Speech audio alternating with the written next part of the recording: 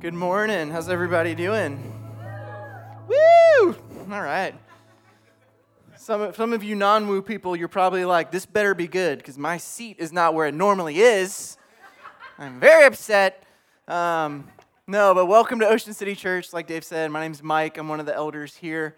And we've been going through our Ain't No Grave series, kind of doing a different approach. Like he said, I forgot today was Palm Sunday, because we've been doing it a little bit different. We talked about the Thursday before the resurrection a couple of weeks ago. Last week we talked about Friday, Good Friday, and today we're talking about Saturday. It's called Holy Saturday. I know. I learned that this week. I didn't know. I just thought it was just like Saturday. I don't know. It's definitely the lame day. All the other days have like cool stuff going on, like Palm Sunday. You know, the kids with the palms and like do the stuff. That's cool. Maundy, Thursday. I thought it was always Monday, Thursday. And that's not what it is. Maundy is like, it means mandate. I learned that when Derek preached. That was cool. Cool stuff going on that day. Last Supper. On Friday, Good Friday, Jesus is crucified. I mean, geez. And then the Resurrection Sunday. Amazing. Saturday is the in-between day, the day we are just waiting on the resurrection. So thanks, Dave and Derek, for Saturday. Today we're going to talk a little bit about waiting. And this is not something that we are good at. And I was just thinking about just kind of daily life and when we encounter waiting. Let me paint a couple scenarios for you. Imagine yourself, you're in the grocery store, you're finding all of your carefully selected items, cart's full, and you're like, all right, it's time to check out, right? So, you walk up to the checkout line and you just get in any old line, right? No, you scan, right? You're like, okay, I got 2 people over here. I got 3 people over here. There's only 1 person here, but their cart is huge. I'm not going in that line, right? I've got to save this 4 minutes of my life and make sure that I choose the correct line so that I don't have to wait very long, right? Or imagine this. Imagine you're driving on our beautiful A1A, like Saturday afternoon, like tons of traffic, and you pull up to a red light, and in the lane you're in, you got 10 cars stopped. And you're like, man. And then you look over to the next lane, and there's only 2 cars stopped. So what do we all do? Well, we say, this lane's been treating me really good. I'm just going to kind of stay. No need to change lanes. No, we change lanes. We've got to save 22 seconds from when the light turns green to make sure that we get across that line much faster. Right? I've changed lanes just for 1 extra car. That's it. It's silly when you think about it, but I don't like to wait. We don't like to wait. And one thing I learned about this week, that Weight Watchers is getting in on this. WEIGHT. That would be a cool, wait. No. So they realize in their research and stuff that the slower you eat, the less likely you are to overeat. And so they've got this thing that they call mindful eating. It's kind of like a cool thing. And they have all kinds of cool ideas, like, okay, while you're eating, after each bite, put your fork down, right? And then pick up your fork and take a bite, right? You'll eat less. They say try to take a sip of water, maybe, and you'll slow yourself down, you'll eat less. And then the other suggestion they've got is maybe pace yourself with the slowest eater, right? Do you eat super fast and then you're just waiting for the other person? If you kind of slow yourself down, you'll eat less. But I'll tell you one place that does not work, with kids. They are the friggin' worst at eating. They are so slow all the time. The Berries have a gaggle of kids, and the worst is our 4-year-old Ari. Oh my gosh. We sit down to eat, everyone's eating, and she goes, can I be done? And you look at her plate, and you're like, you didn't eat anything. No, you can't. This is dinner time. What have you been doing the whole time? I don't understand. We teach her, she's 4 years old, so we say you have to eat 4 bites of everything, and then you're done, to try to give her something to hang on to. But she takes forever, and I would love for you to think that the Berries, just love family dinner time. It's no big deal if that just gets stretched out. We're just learning about each other's day, praying, singing worship songs and stuff. It's no, what happens most days is Ari's at the table by herself, and we are doing dishes, we're doing homework, we're doing baths, and she is just kind of content, okay, I'm just going to chill here and eat my 4 bites. So, man, we are horrible. She's unfazed. I don't get it. But we don't like to wait, right? It's uncomfortable. It's not fun. What's really scary, I don't know if you've noticed this about yourself. Maybe it's just me.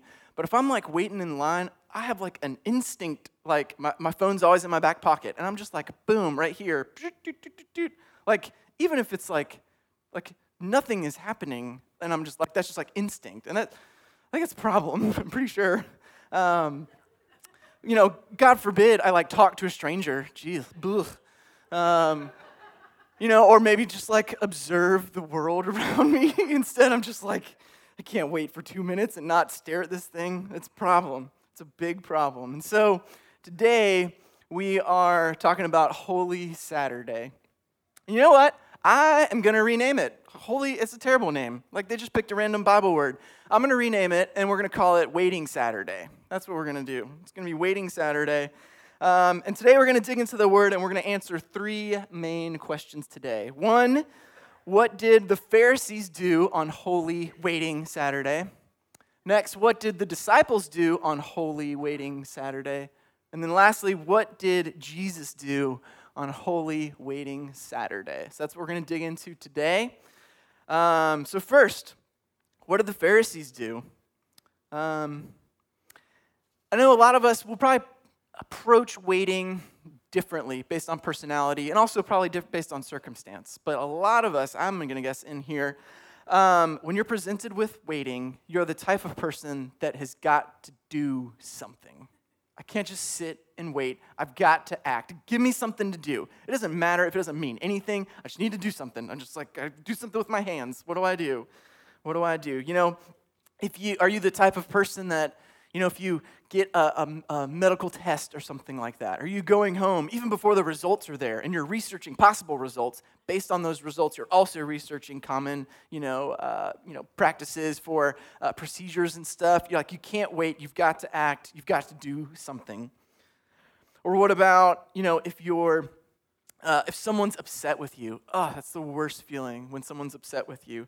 Are you the type that, just says, I'll just let them, I'll give them some space, Or are you the type that's like, I've got to make things right.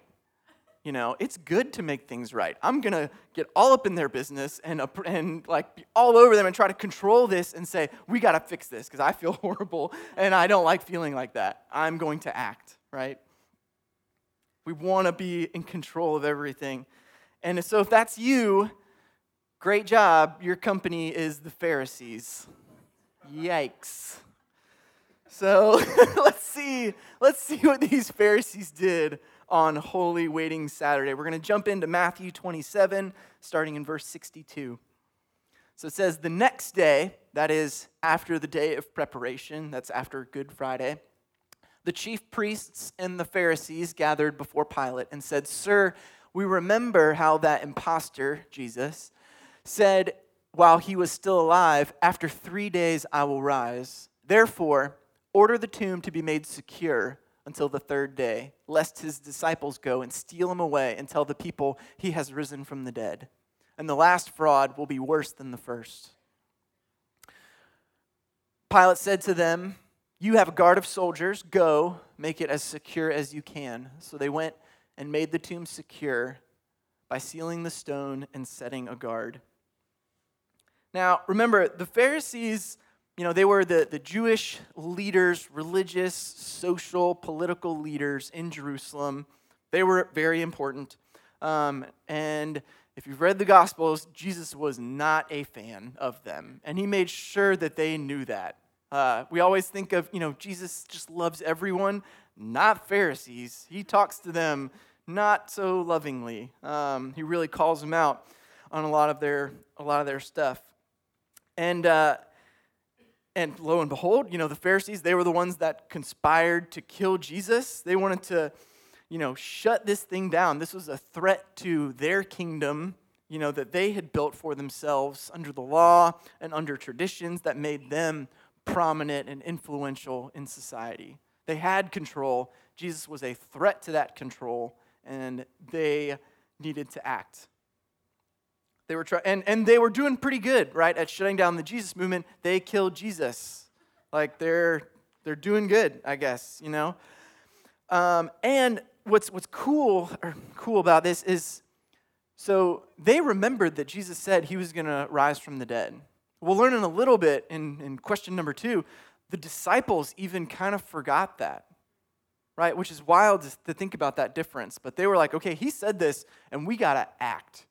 This is not a wait and see thing to see what happens, like we'll be okay, probably. No, they acted. They went to Pilate, and they asked for a guard to guard this, to make sure that they preserve their control, their power, their authority.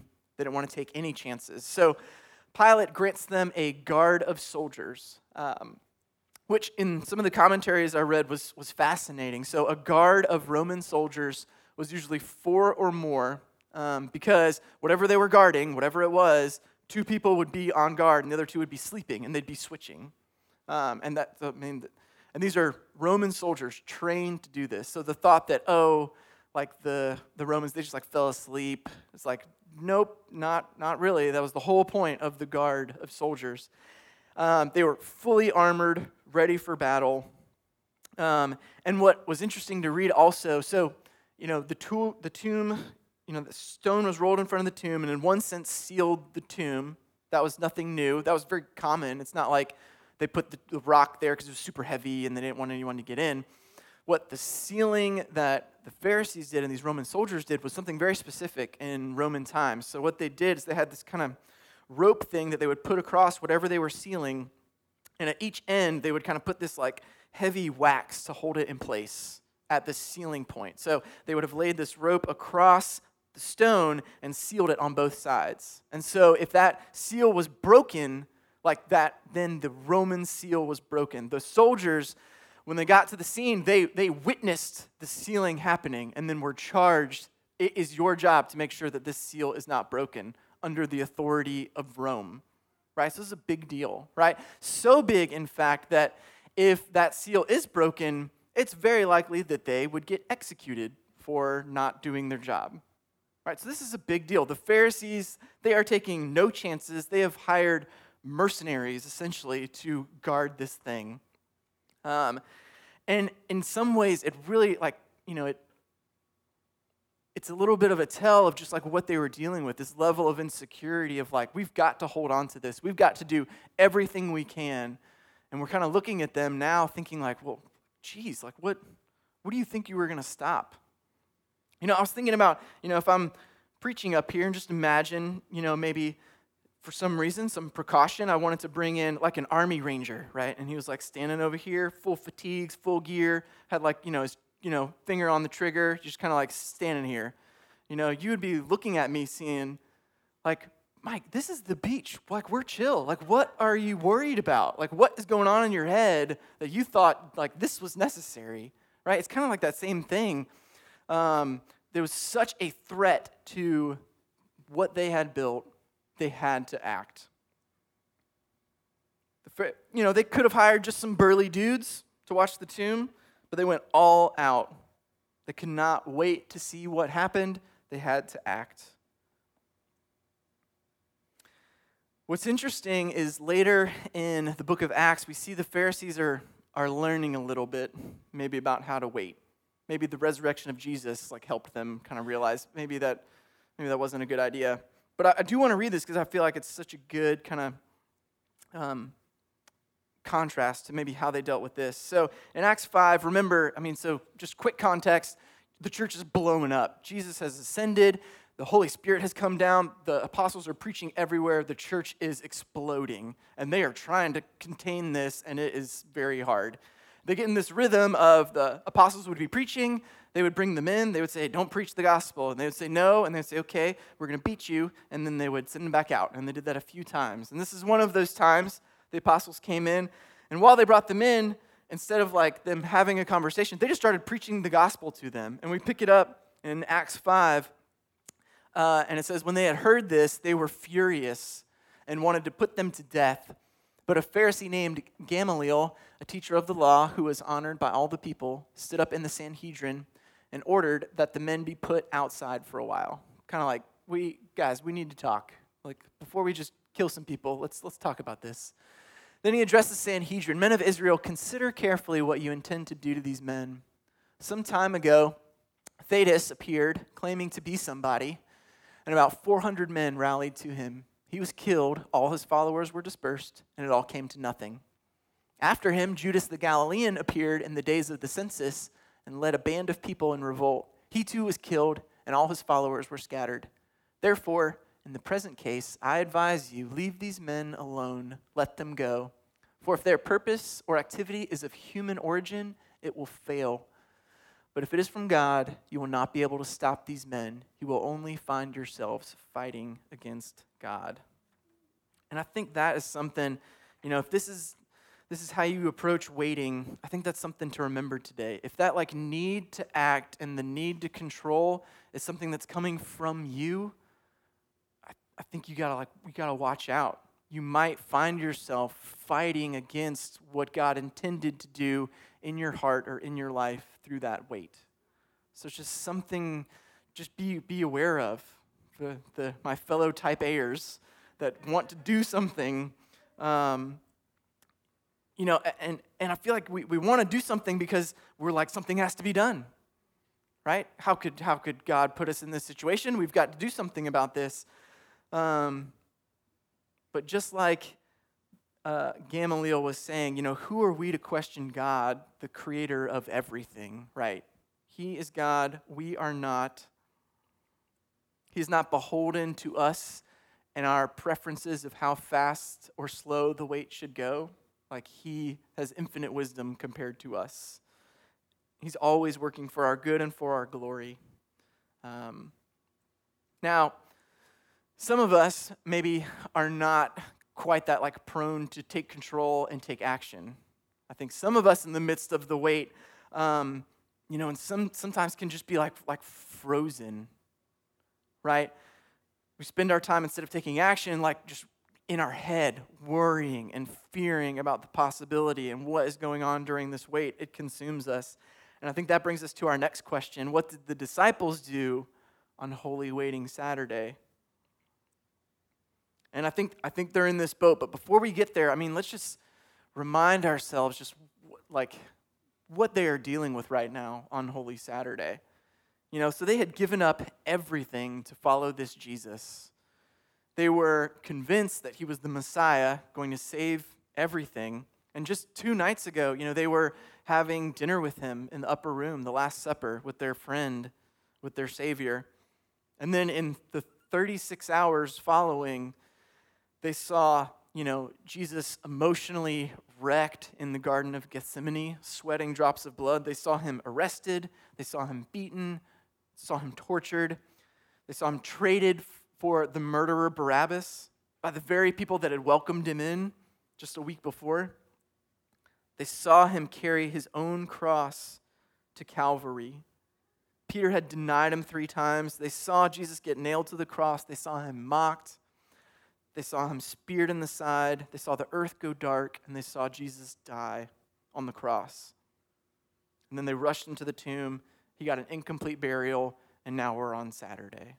So, just, can you imagine what they are feeling right now? It's just overwhelming. I think at the very least, shock just on the trauma that they just experienced. And just heartbroken and mourning. This was their friend, their Savior. They just spent the past 3 years with this person, following him everywhere, and he's gone. So you can imagine the mourning. I also think there was an element of feeling lost. In John chapter 6, Jesus is teaching some hard stuff and some people are leaving, and he turns to the disciples and he says, "Are you going to leave too?" And Peter says this. He says, "Lord, to whom shall we go?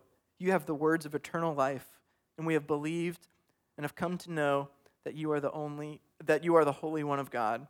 They have built their lives around Jesus. Where else were they going to go? And now, with Jesus gone, they're sitting on Holy Saturday thinking, where are we going to go?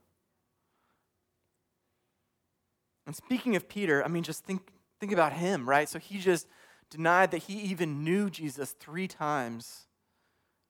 I can just picture him just in the corner gosh, just like weeping, just replaying that over and over and over again and realizing that all he wants to do is just like say he's sorry to Jesus, and now he's gone and he can't. Think about James and John, the sons of thunder, thinking that, is there something more we could have done? Should we have fought for him? Surely we would have died in his place to defend him. And we also see that they were very fearful as well. In John chapter 20, it says that the doors were locked because they were worried and in fear of the Jews coming for them. I mean, the Pharisees just took down the Messiah, and they're his crew, right? So if they're trying to tamp this out, they're making probably the right assumption that they're next, right? And they're in absolute fear. They've locked themselves in a room. There's no super Christian here. They are terrified. So that's what the disciples were doing on Holy Saturday. They were just waiting in mourning and fear. It's hard to come down too hard on them, but I think some of this kind of opens up some insight onto how just like, we deal with waiting. Sometimes we are in situations where we are powerless, and the only thing there is to do is just to wait. That's a really hard place to be. And I think in our human nature, like in our minds and in our hearts, like there's a wait and something else. For the Pharisees, it was wait and do something. I got to act. I think for the disciples, it was wait and fear. It was wait and worry. What's wild is all four of the Gospels, all around this time while the disciples are waiting, they really hammer home the fact that they were just not expecting Jesus to rise from the dead. Even though there are, amongst the four Gospels, something like 21 times Jesus told them, hey, I'm going to die, but then I'm going to raise again in 3 days. And even, on Resurrection Sunday, when they start to hear news that Jesus had raised from the dead, they didn't even believe it. They didn't remember Jesus saying things like John 16:20, you will be sorrowful, but your sorrow will turn into joy. Or 16:22, you have sorrow now, but I will see you again, and your hearts will rejoice, and no one will take your joy from you. John 16:33, I have told you these things so that in me you may have peace. In this world you will have trouble, but take heart, I've overcome the world. They forgot that in Matthew 17, he said, when they came together in Galilee, he said to them, the Son of Man is going to be delivered into the hands of men. They will kill him, and on the third day he will be raised to life. So what God was trying to do with the disciples is, yes, he knew that they were going to wait but his intent was that they would wait and hope. He gave them, this is what's going to happen. It's not going to be great, and you're going to wait, but you can wait and hope. Jesus wanted them to know and expect that the story was not over yet. He wanted them to believe that he was who he said he was. And sometimes I think there's just nothing to do but wait and hope. I think about, we see war going on the other side of the world, and you feel just helpless. Is there anything I can even do? Sometimes a relationship, is disintegrating. You've done all you can do. All you can do now is just wait and hope. Sometimes you want Jesus to come back and just to end all of this suffering and all of this pain that you see in your life or around the world, and all we can do is wait and hope. But just like Jesus did to the disciples, God tells us what this hope is like. He says things like, in Isaiah 54:10, though the mountains be shaken and the hills be removed, yet my unfailing love for you will not be shaken, nor my covenant of peace be removed, says the Lord, who has compassion on you. Or Romans 8:38-39, for I am convinced that neither death nor life, neither angels nor demons, neither the present nor the future, nor any powers, neither height nor depth, nor anything else in all creation will be able to separate us from the love of God that is in Christ Jesus our Lord. There are so many promises in this book and God keeps his promises. So read it, know it, meditate on it, write it on your soul so that when you're in that spot of waiting, you can wait and hope instead of wait and despair or wait and fear. In Hebrews 10:23, it says, "Let us hold unswervingly to the hope we profess, for he who promised is faithful." So wait and hope. It's simple, it's true, but dang, is it hard? Because I think it's very common for us to be in that spot of waiting on God to come through, and it can be so frustrating because he apparently is doing nothing. Right? You feel abandoned. You feel like he doesn't care. And so you're just like, well, if he's not going to worry about it, then I got to worry about it. Right? If he's not going to act, then I got to act. If he is not going to do something, then I've got to do something. Because it feels like he's doing nothing. How could he let this go on and keep doing nothing? Has God forgotten about me? Is he even paying attention? And that pushes us to our last question today. What did Jesus do on Holy Saturday?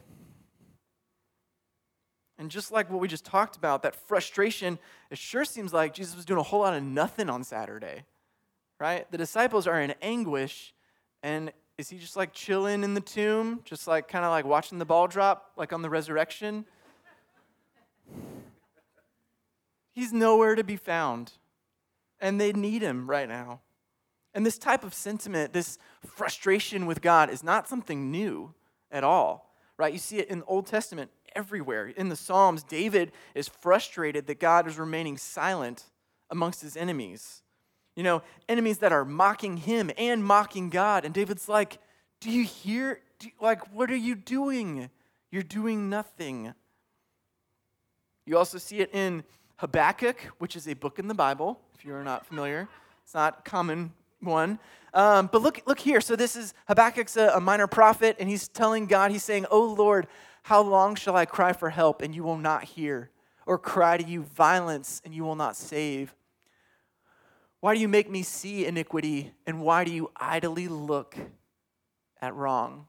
Destruction and violence are before me, strife and contention arise, so the law is paralyzed, and justice never goes forth. For the wicked surround the righteous, so justice goes forth perverted." And then God responds, which is so cool. He responds and he tells Habakkuk this. He says, "Look among the nations and see, wonder and be astounded, for I am doing a work in your days that you would not believe if told." So we're going to get into this, but do you realize that God is God? Right? We have a limited perspective on what we can see, and he sees everything. Who are we to say that what we are seeing in our present circumstances is all that there is? Like we've got to remember our limitations here. Remember, just there's a whole like spiritual dimension, which I forget about all the time. But it's a dimension where like God and the angels are like waging war against the powers of darkness. And there's multiple instances in the Bible where I think it was either Elijah or Elisha, their eyes were opened and they saw what was actually happening. And they were just like, oh my gosh, there are armies on my side. He created the universe. He's outside of time. He holds the Pleiades stars in his hand, like it says in Job. He is God, and we are not. We are, therefore, underqualified to accuse God of anything. In this passage in Habakkuk, God is reminding us of this, that he is always at work, even when we don't see it. I love this John Piper quote I came across. He said, "God is always doing 10,000 things in your life, and you may be aware of 3 of them." Right? Just think about just the good news of that, You may be aware of 3 of them, and maybe it seems like 0. But you see in Habakkuk, you see like God He's doing way more than we could ever know. So what was God doing that the disciples were not aware of? Who remembers their Apostles' Creed? Anybody? Maybe? I believe in Jesus Christ, his only Son, our Lord, conceived by the Holy Spirit, born of the Virgin Mary, suffered under Pontius Pilate, was crucified, died, and was buried. He descended to hell. The third day he rose again from the dead. He ascended to heaven and is seated at the right hand of God the Father Almighty. Did you hear it? Descended into hell? What? What in the world does that mean? So I asked myself the same question this week because it seems like God is doing nothing. But if this, what is this? Because this seems like way different than nothing. And what's wild is, just to kind of get a peek of what my week was like, there's a lot of crazy theories out there about this where, some people have gone down some kind of weird rabbit holes of what this means and what Jesus was doing down there and who was there and who he talked to or whatever. And I want to share just a little bit of the process, at least that I went through, to start to make sense of this. What does this mean? How is this applicable for us? What are the implications here? And first off, just where do we start? And where you start is just biblical context. Okay, so I've got this he descended into hell idea. I'm going to read, all of the four Gospels about the death, burial, and resurrection of Jesus and see if there's something in there that kind of helps me kind of get my bearings of what this might mean and what Jesus did. Unfortunately, there's not a whole lot there, which is hard. And so my next step is I'm going through kind of some trusted resources that maybe a lot of you have used too. It's not just random Google, where you find random Google site that said, Jesus was partying with the devil or something like that. No. The big ones I go to, if you're curious, Desiring God, Gospel Coalition, Wayne Grudem's Systematic Theology, some commentaries on a couple of Bible websites. Those things help me get my bearings and help understand of which passages people are pulling from to come to this conclusion. And what's tricky about this is there are some differing opinions. And I don't know if you know this, there's lots of differing opinions on all kinds of things in the Bible. It's not something we should be afraid of or scared of. But, as I'm preparing to preach, I was I've got to tell these people something, right? We're sitting in this hopeless situation, and is there some hope here with Jesus descending into hell? What's wild is there are some people that think he didn't descend into hell at all, on Saturday at least. And the people on that list are not slouches. These people are John Piper, St. Augustine, John Calvin, and Wayne Grudem. So it's okay. But then there are those that say he absolutely did descend into hell. The Martin Luther and every person that's recited the Apostles' Creed for the last 1,700 years. Okay? So it's hard, so if these guys are on the same page, is this a big problem? And the next question I ask myself when it's okay, I'm wrestling with this, is how important is this doctrine? How important is this? Because what's wild is there are all kinds of crazy stuff that we come across in the Bible. If you are not coming across crazy stuff, then you're not reading hard enough, because it is there. There's stuff where you read and you're I don't know what I think of this. And it's we believe this is the inerrant holy word of God, and so it's probably important to kind of figure out what we think of it. But if you ever find yourself in that spot, know that you are in good company, right? These are the Hall of Fame theologians, that are also wrestling with some parts of Scripture. It's you're in good company. We don't have it all figured out. But we do have the important things figured out. We're not just throwing out everything, right? And so one of the things, if you've been to our Theological Foundations course, we talk about theological triage, Or basically we say, okay, there's a doctrine or something in the Bible, and we're trying to figure out how important is this thing in the grand scheme of the doctrine of Christianity. So I think I've got a cool little picture graph to help you get a visual.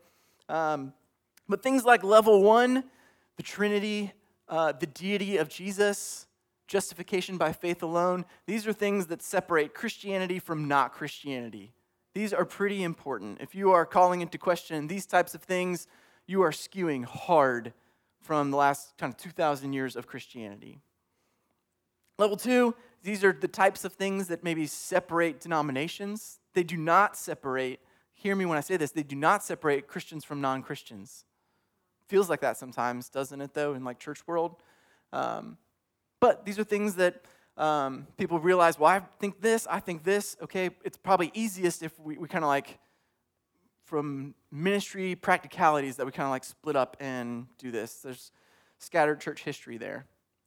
And then there's level 3. These are things that, people can respectfully disagree on and live life together and love each other and be brothers and sisters in Christ. So some things like that are your particular view on eschatology or the end times. There's all kinds of different theories. Gospel freedom. This is not a complete list of all of the things, but, should Christians be able to drink alcohol or not drink alcohol, right? We can still be, good friends and differ on conclusions that we come to that. The problem that the church comes to is when they take level 2 and sometimes even level 3 things and elevate them so high to where they say, if you don't believe this, like, I can't even talk to you. And that is not the intent of this idea of the theological triage. So as we look at this, it's important to there's some good stuff in this idea of Jesus descending into hell, which we're about to get into, and I'm so excited. But you have to know, as we're wrestling through things, like, how important is this? Is this threatening like level 1 thinking, as I'm like thinking through this theory, or is this not threatening that, and I'm maybe more in level 3? I think we're in level 3 here. As I was kind of digging in, I think there's enough passages that I found, and when I read them through my simple, non-trained Hebrew, Greek mind, I feel like it's clear enough to where I can run with it. And it's not controversial. It's just, it's just is what it is. I think Jesus descended into hell. And so we don't throw up our hands. We don't say, so I was tempted this week just to skip it and be like, well, let's just not talk about it. That's easy. But I think I've got an obligation to you guys to not do that and like get into the weeds and wrestle with it with you guys. So there are a few things that everyone agrees on, and anytime you're like wrestling with these things, you have to make sure that you're not threatening solid doctrine as you're thinking, well, maybe it's this, maybe it's this. Jesus was not punished more in hell. All of the punishment happened on the cross. God's full wrath was poured out, and when Jesus said, it is finished, it is finished. You do not go to hell to like be chained up and tortured by the devil. Jesus did not preach like a second chance gospel to those people in hell, like they had another chance. The Bible is very clear that this is when people are saved and not saved in this life. And then lastly, where some people go with this is might say that Jesus went into hell and destroyed hell, and everyone that was there, he brought them all up to heaven. That is also threatening a lot of sound biblical doctrine that is not true. So all the people that are maybe disagreeing on some of these things don't disagree on those items, despite what the conclusions they come to. So it's sometimes it's fun to like dig into this and like learn this stuff, but what you can't miss when you're going into the weeds is you got to make sure that you come out and say like, okay, well, what are the implications of this? Because I feel like, I could spend tons of time reading these things and getting deep, but if like there's not like transformation happening in my heart because of it, maybe my time might be spent better somewhere else, like meditating on the love of Jesus or something, right? But what's amazing about this idea that Jesus descended into hell is remember where we were, right? We're frustrated that God is doing nothing, and yet God says, you don't even know. I'm doing so much more than you ever realized. The disciples are thinking, we are lost. Jesus is doing nothing. But in fact, Jesus was going into the very depths of hell for them at that exact moment that they were thinking about that.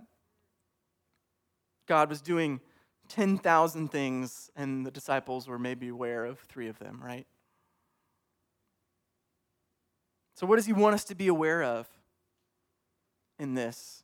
He's doing 10,000, but what's awesome about the Bible and God is he's clear on some things that he wants us to know. And I think there's 2 huge things here. On Holy Saturday, Waiting Saturday, thing number 1 is that he is the king. When Jesus descends, this is not the first time that he's met Satan, right? Jesus, God created Satan. He was one of the angels at one point, right? And then they also meet, if you remember, in the desert where Jesus was tempted. And oh my gosh, I thought about this week. The arrogance. Satan asked Jesus to bow down and worship him. He asked God, the God of the universe, to worship him. And it's wild. And so Jesus is showing up, and in my mind, like, I've probably got way too many like Hollywood movies in my head, but like in my mind, I feel like this is like Jesus is descending into hell, not like for more punishment, but like as a victory lap. Like he's coming in, I picture him just like kicking the gates down, and be like, hey, Satan, remember me? Like, I don't know. I'm not a very intimidating person, but like, whatever he like looks like. But, and we read in Revelation, chapter 1, verse 17 and 18, he said, when I saw him, I fell at his feet, although dead, but he laid his right hand on me, saying, fear not. This is Jesus talking. I am the first and the last and the living one. I died, and behold, I am alive forever, and I have the keys of death and Hades. Right? Jesus descends into hell and says, hey, Satan, remember me? And oh, by the way, I'm going to need those keys, because guess who's king of this now? I am the king. I'm the king of heaven, part of creation. I came to earth, and I'm king of the earth, and I've come all the way down to the gates of hell. And oh, by the way, I'm king of that too, and I'm taking these keys with me. You are powerless now. How amazing. He claimed his rightful kingship. God is not worried about hell like it's off limits, like, oh, I can't be anywhere near Satan. God, he is the king of it all. Nothing happens outside of his will. He is the king, and he's got the keys to prove it. So as we wait on this side of heaven, in the midst of pain and of suffering, amidst war, injustice, we can wait and hope because our King is the King. He's got the power, the dominion, and the wisdom over all of it.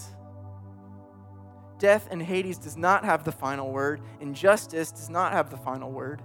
Pain and suffering does not have the final word. Jesus, the King, has the final word. He wants us to be aware of that. And then lastly, as we close, the other thing I think he wants us to be aware of is that he knows us. Not only is he the king, but he gave up all of that to come and experience what we experience. Gave up all of his rights as king and experienced all the pain, all of the suffering, the frustration, even the waiting. Like Jesus is God. He's outside of time for all of eternity and subjected himself to time, and he waited. He probably waited in the grocery store line. I don't know if there was traffic, donkeys and stuff, I don't know. Waited for his carpenter tool to get repaired. He had to wait, just like we have to wait. He had to wait, in the Garden of Gethsemane, knowing that death was coming. He knows what it's like to wait.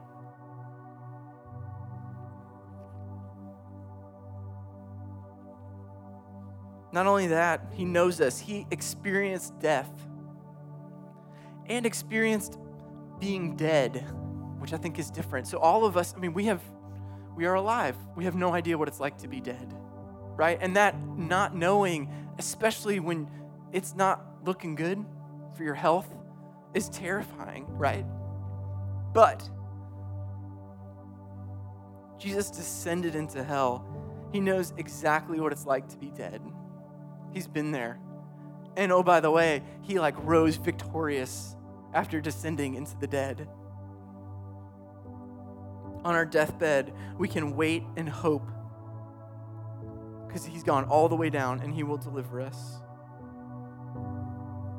He went to the very gates of hell and provided victory. So don't ever think that you are too far gone. Jesus has gone farther. Don't ever think that your pain is too great. He suffered more. Don't ever think your mistakes are too big. The cross was enough. So on this holy waiting Saturday, while we thought God was doing nothing, we're idiots. He was going to the very gates of hell and conquering sin and death. We can wait and hope, despite the pain and the death all around us and in our own hearts. We don't have to take control. We don't have to do something. We don't have to fix ourselves. We don't have to worry or fear. We can wait and hope. Our Savior has conquered death for us, for you. And he is inviting us into a resurrected life with him. I want to close with Isaiah chapter 40, verses 30 and 31. It says this. It says, even youths shall faint and be weary, and young men shall fall exhausted. But they who wait for the Lord shall renew their strength. They shall mount up with wings like eagles. They shall run and not be weary. They shall walk and not faint. Please stand as I pray for us. God, thank you for the wait. Thank you that when it seems like you're doing nothing, you're actually doing 10,000 things. God, help for our hearts to learn how to wait and hope, how to rely on your promises and your word and your truth. Let us wait and hope as we expect your resurrection and your victory. Pray these things in Jesus' name. Amen.